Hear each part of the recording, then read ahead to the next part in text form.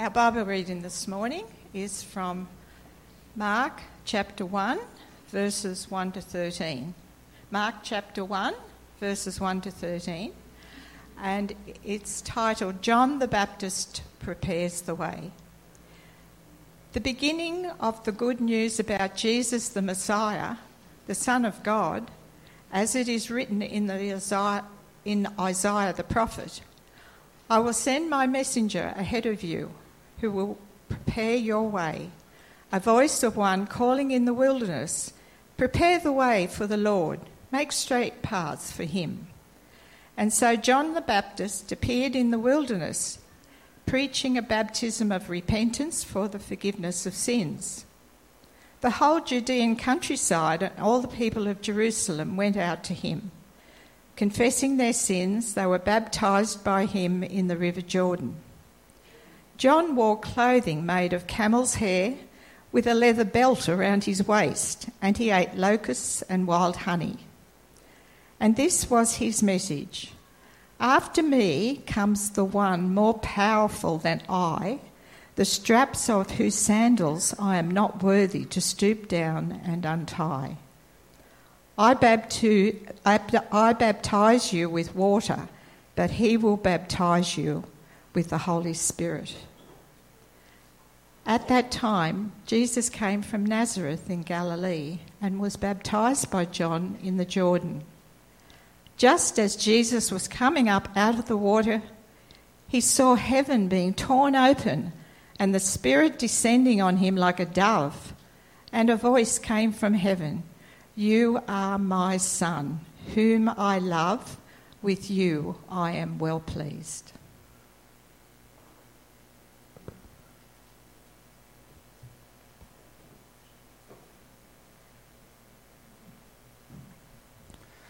Well, thank you, Rhonda. Last week, for those who were here and those who weren't here, we basically started the series in the book of Mark and the Gospel, and we just looked at what Mark's Gospel really declares from the opening verse. The Gospel is about Jesus. He's the Messiah, and the Messiah is Jesus.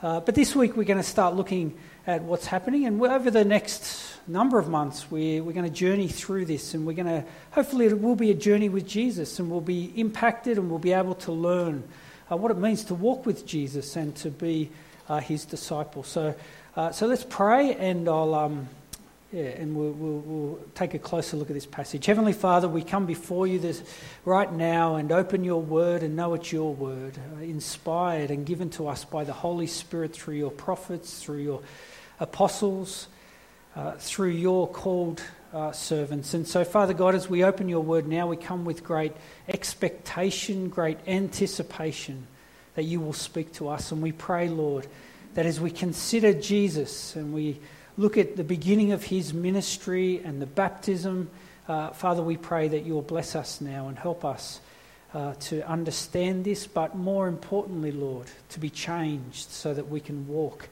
in the way that you've called us to. And we pray this in Jesus' name. Amen. Well, I think there are many seasons of life. We go through all sorts of seasons, but one of the seasons that hits us in our mid-20s and goes for maybe 10 years, I think is the wedding season. See, the wedding season, I think I got married quite late. So I ended up at about 20 weddings as a single fella by the time I was 35. And I think weddings are one of those things where after you've been to a few, there's certain things that you decide make a good wedding. And I think the most important part of the wedding, or I should say the vows, I'm a pastor, but I think it's the wedding reception. So we all know the most important part and moment of the wedding reception.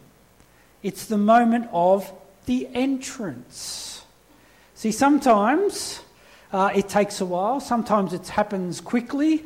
Sometimes it's filled with elation and rapturous applause. Sometimes it's a bit of a non-event.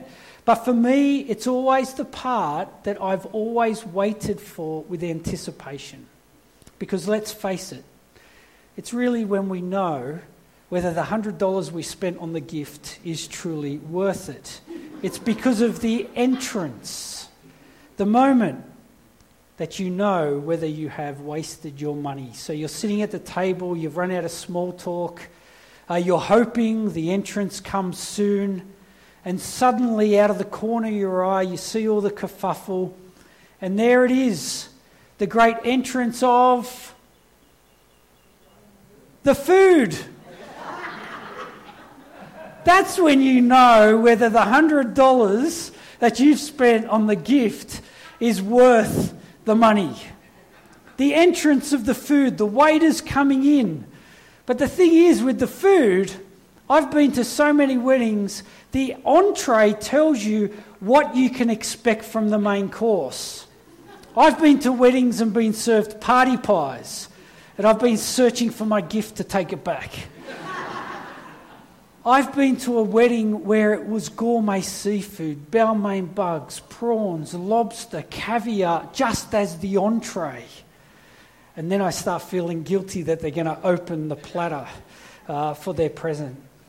See, the thing about the entree, it gives us an idea of just how good the main meal is going to be. Just what kind of quality that we are entering into. See, the entree prepares you for the main meal. And Mark begins this gospel with an account of John the Baptist. See, John is the entree. He is preparing the way for the main meal of the gospel. See, but John the Baptist isn't a party pie entree. He is the gourmet seafood entree of the gospel. In fact, Mark says in verse 5 that the whole Judean countryside and all the people of Jerusalem went out to see John the Baptist. Why? Because there was something special about him, and there was something special about his message. In fact, there were great signs that perhaps he was the one spoken about in the Old Testament that would come before the Messiah, who would come before the Anointed One. In fact, Mark here quotes part of Malachi, and he quotes part of Micah and a part of Isaiah. But there's other quotes as well that he could have gone to. And one of those is in Malachi chapter 4 verse 5, which says, "See, I will send the prophet Elijah to you before the great and dreadful day that the Lord comes." Now the Jews in their Passover meal, a part of that meal is looking for Elijah to come. It's a part where they go out and they actively look and they say Elijah is coming, because they foresee, even though they don't believe Jesus is the Messiah, they foresee that before the Messiah will come Elijah. And Mark gives us detail about how John fits the description there of Elijah. Verse 6, he says, John wore clothing made of camel's hair with a leather belt around his waist, and he ate locusts and wild honey. 2 Kings 1:8 says there that he had a garment of hair, this is Elijah, and had a leather belt around his waist. You see, Mark is giving us detail to foresee that perhaps this is the Elijah that everyone is waiting for. Now, in one of the other Gospels, John denies being. I don't think he fully recognised it himself, maybe. But Jesus says, but surely Elijah has come. You see, this is the great entree to the gospel. This is the sign that the Messiah, the fulfillment of all the promises of God, is here. He's coming. And John is pointing to the main course. See, the Old Testament tells us Elijah, who had been taken up in a whirlwind, would return. And here, verse 4. And so John the Baptist appeared in the wilderness, preaching a baptism of repentance for the forgiveness of sins. So when people were being baptized, they were repenting and they were turning their lives around in repentance. But John recognises that he isn't the main event, and as they're starting to question who he is, he says in verse 7 and 8 here, "After me comes the one more powerful than I, the straps of whose sandals I am not worthy to stoop down and untie. I baptize you with water, but he will baptize you with the Holy Spirit. And then out of nowhere, like a big lightning strike, which is what Mark does in his gospel, it just keeps going, bang, bang, bang. Verse 9 breaks into the scene, and we're told at that time Jesus came. There's no doubt that John saw Jesus as the Messiah.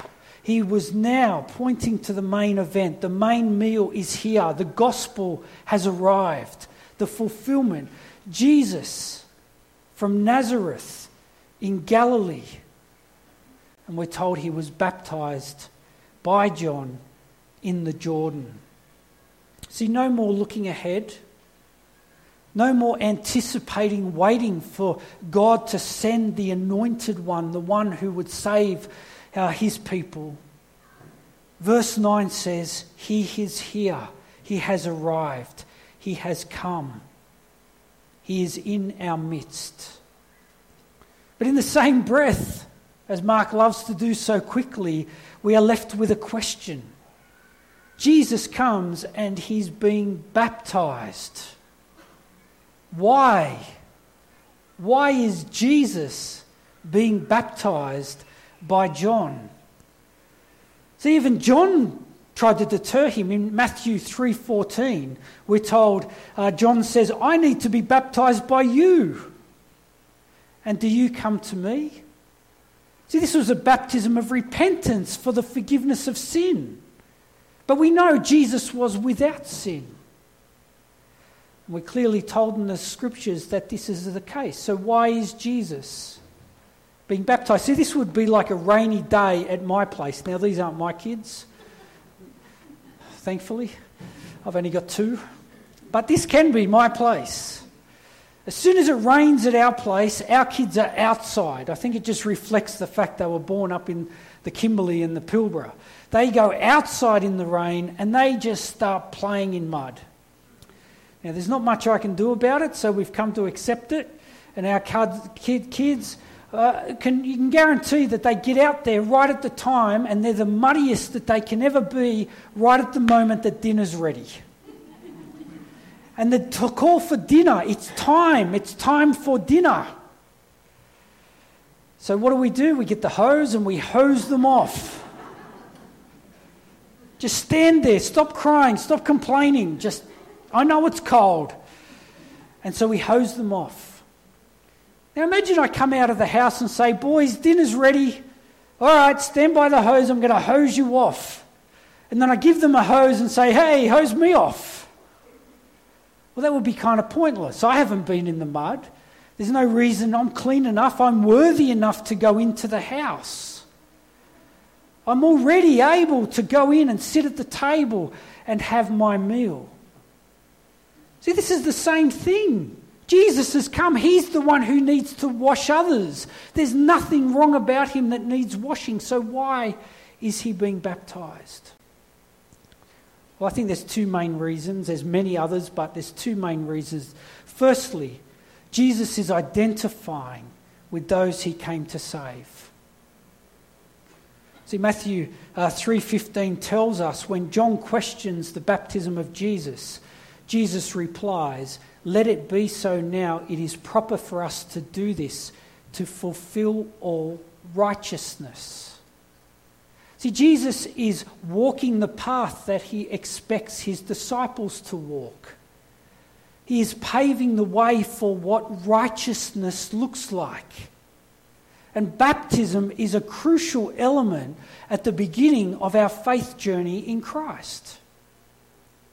If you are obedient to the Father, if you have given your life to the Lord Jesus, if you have allowed him to wash you clean, if God has called you out of the dirt, has washed you clean, then your response, having now been regenerated in the heart, having been given this life by God, is to come and be obedient. And one of the first acts of obedience is to be baptized, to recognize the cleansing that has already happened within you.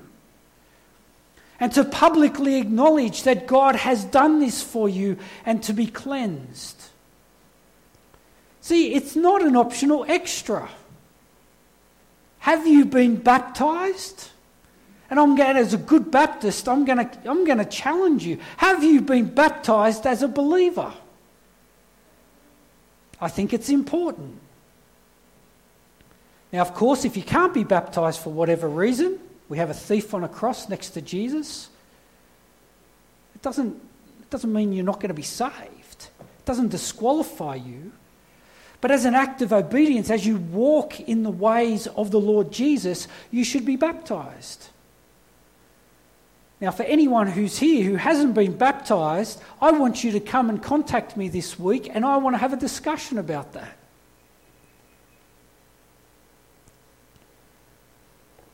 See, he came to basically walk the path to show what obedience looks like for his disciples. But I think there's something even bigger that's happening here. See, he's come to symbolize what he has come to earth to do, what his ministry is actually all about. See, this doesn't demonstrate righteousness. This is a symbolic act to reflect the pouring of sin upon him and the pouring out of his blood to cleanse that sin. I want to remind you of 2 Corinthians 5:21. God made him who had no sin to become sin for us, our substitute, so that in him we might become the righteousness of God. It's not just about walking in the path of righteousness. It is that Christ, in the great exchange of his death and resurrection, not just gives us forgiveness from sin and pays the punishment, but we are clothed in righteousness. And that's what he's come for. His life for our life, his death for our death. And baptism symbolizes this cleansing. Now, if you remember, baptism is a symbol, we're told in Romans 6, as you go down into the water, you are cleansed. You identify with the death of Jesus. You are putting your life into his. And you are declaring that you are dying to your old self. And you are coming up into the new life that you have in Christ. It is an exchange of identity into Christ and back up. Now imagine all these people that have been baptized by John. They have all gone into this water. Now, it's quite possible they stood about waist deep and John poured water over them. That's probably how they did the baptism back then. But the symbolism is it's cleansing them of their sin. And where is all that going? Into the river, Jordan. Jesus enters this river of everyone else's sin that's been cleansed. And he cleanses that sin with his purity and his righteousness as he is baptized. I think there's something bigger going on here. He is foreshadowing the work that he has come on the earth to do, to cleanse the people from their sin, to bring righteousness to those who could not make themselves righteous, to bring forgiveness. And so it's like a reversal baptism, if you like. He is having the sin poured upon him, and his righteousness is cleansing. And that is what is going to happen as we look towards the cross and as we look towards the true forgiveness that comes through that sacrifice of Jesus' blood. See, Jesus not only identifies with those being saved, but he points us to the sacrifice that he will make as he journeys to the cross to achieve salvation. But the significance of Jesus' identity here doesn't finish with John the Baptist saying, "After me will come one whose sandals I am unworthy to untie." And then suddenly at that time Jesus came. I See, Mark records in verses 10 and 11, not only is he identified as the Messiah, but we have an identity as God's own Son. Have a look at verses 10 and 11 there. Just as Jesus was coming out of the water, so we're told out of the water, he saw heaven being torn open and the Spirit descending on him like a dove. And a voice came from the heaven, "You are my Son, whom I love. With you I am well pleased." Now, I think every son desires the day that their father says, "I am proud of you. I am well pleased of you." What a tremendous moment for your father to publicly declare his pride, his pleasingness, being pleased with who you are. But remember back to the very first verse, the beginning of the good news about Jesus the Messiah, Jesus the Son of God. So this is the beginning of the good news. And Mark is leading us from his opening statement to show how he knows this. This isn't just some sort of theory. This is historical. This has happened. This is what took place. He's written this into a space where people who walked at this time could have refuted everything that he says. But no, here we have an instance where God himself makes a declaration of Jesus being his own Son. Now, I know you all love elections. One of my favourite nights every 4 years is election night. And I'm not joking. And that's been before I was a Christian. Before I was a Christian, I was a rat bag. I remember I shouldn't even tell you I used to do this, but before I was a Christian, I remember going for a pub crawl through the city with my mates. Right, before I was a Christian, wasn't a pastor. I've been cleansed by Jesus' blood. Get it? And I remember the first pub, the election, it was the election night, and I sat down and started watching, and I didn't go anywhere else. They said, "Are you coming?" I said, "No way, this is too exciting." And one of the great things about election night is Anthony Green. Now, he's the ABC election analyst, and he loves his figures. I love seeing all the numbers come in. Numbers are... Peter Kidd, I'm sure you're up there watching it you're doing the calcs as well, but watching the margins, watching the swings and the roundabouts and whatever else we look at. I love election night. If you want to have an election night party next Saturday night, come and see me. I might be a bit tired on Sunday morning next week, I'm just telling you. You coming, Dallas? Thank you, that's great.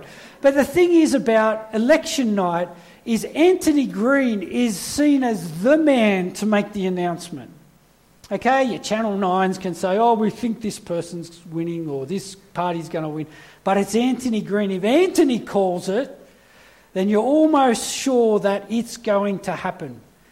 I don't think he's ever been wrong. I could be wrong in that, but I don't think he's ever been wrong. The result hinges on Anthony Green declaring it. But you know what? It's not the official result because Anthony says it.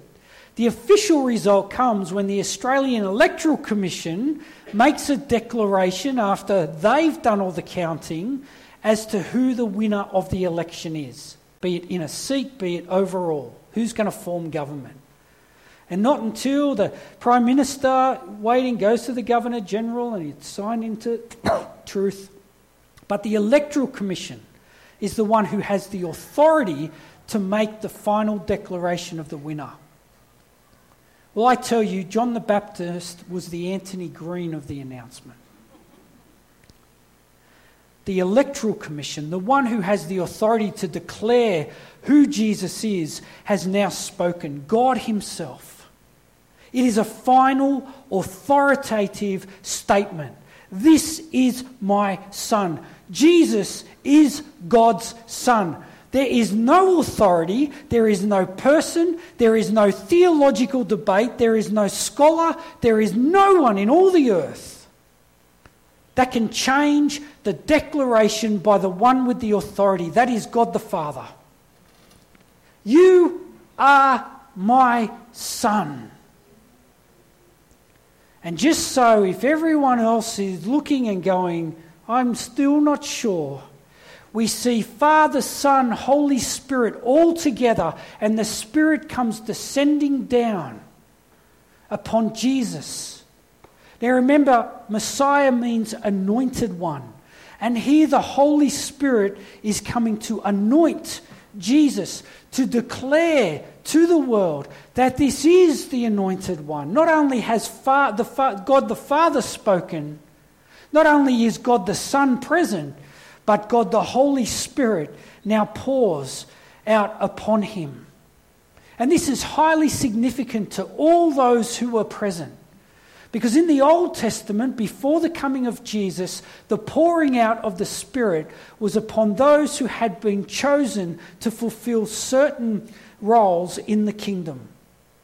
If you remember back to 1 Samuel 16:13, we're told Samuel took the horn of oil and anointed, that's King David, the youngest son after going through all the other sons, in the presence of his brothers. And from that day on, the Spirit of God came powerfully upon David. And we can go through and see the Spirit on Saul, then leaving Saul. The Spirit onto a prophet. We can see Isaiah being called in Isaiah 6. See, all these things, the calling of a person was about the Spirit that poured upon that person. See, it's significant that the Holy Spirit comes and anoints Jesus as the Messiah, as the Son of God. But it's also why Pentecost is so significant for us. You remember 120 gathered in the house, the day of Pentecost. Jesus said, go and wait for the Spirit. And the Spirit comes and is poured out upon the believers. And as it's poured out, they started showing signs of spiritual activity, and they were anointed with the Spirit. Because the significance of this being, the Holy Spirit being poured out upon Jesus, is that when we come to faith in Jesus, we become the royal priesthood of all believers. And this is why Peter says in chapter 2, verse 17 to 18, the great first sermon after Pentecost, in the last days he quotes Joel. He quotes the prophet Joel. I think it's chapter 2, maybe verses 8 to 10. In the last days, God says, I will pour out my Spirit on all people. Your sons and daughters will prophesy, your young men will see visions, your old men will dream dreams. Even on my servants, both men and women, I will pour out my Spirit in those days and they will prophesy. Everyone who puts their trust in the Lord Jesus is baptized in the Holy Spirit. And this is what John is saying here. Verse 8, Mark is saying in chapter 1, verse 8, I baptize you with water, John the Baptist says, but Jesus will baptize you with the Holy Spirit. So this pouring out of the Spirit that then flows on to all believers is the fulfillment of Jesus as the Messiah. And the true people of God are those who have put their trust in Him, who He has called and enabled to do that. And here we have this great moment where Jesus is affirmed by the one with all authority, Father, Son, Holy Spirit together. This is my Son, whom I love. With you I am well pleased. Jesus is the anointed Son of God. See, if there's any doubts about Jesus' identity or the historical reality of Mark's gospel, should put those to bed. Not only did he exist, not only did he show great signs and wonders to affirm it, but the one with all authority has attested it.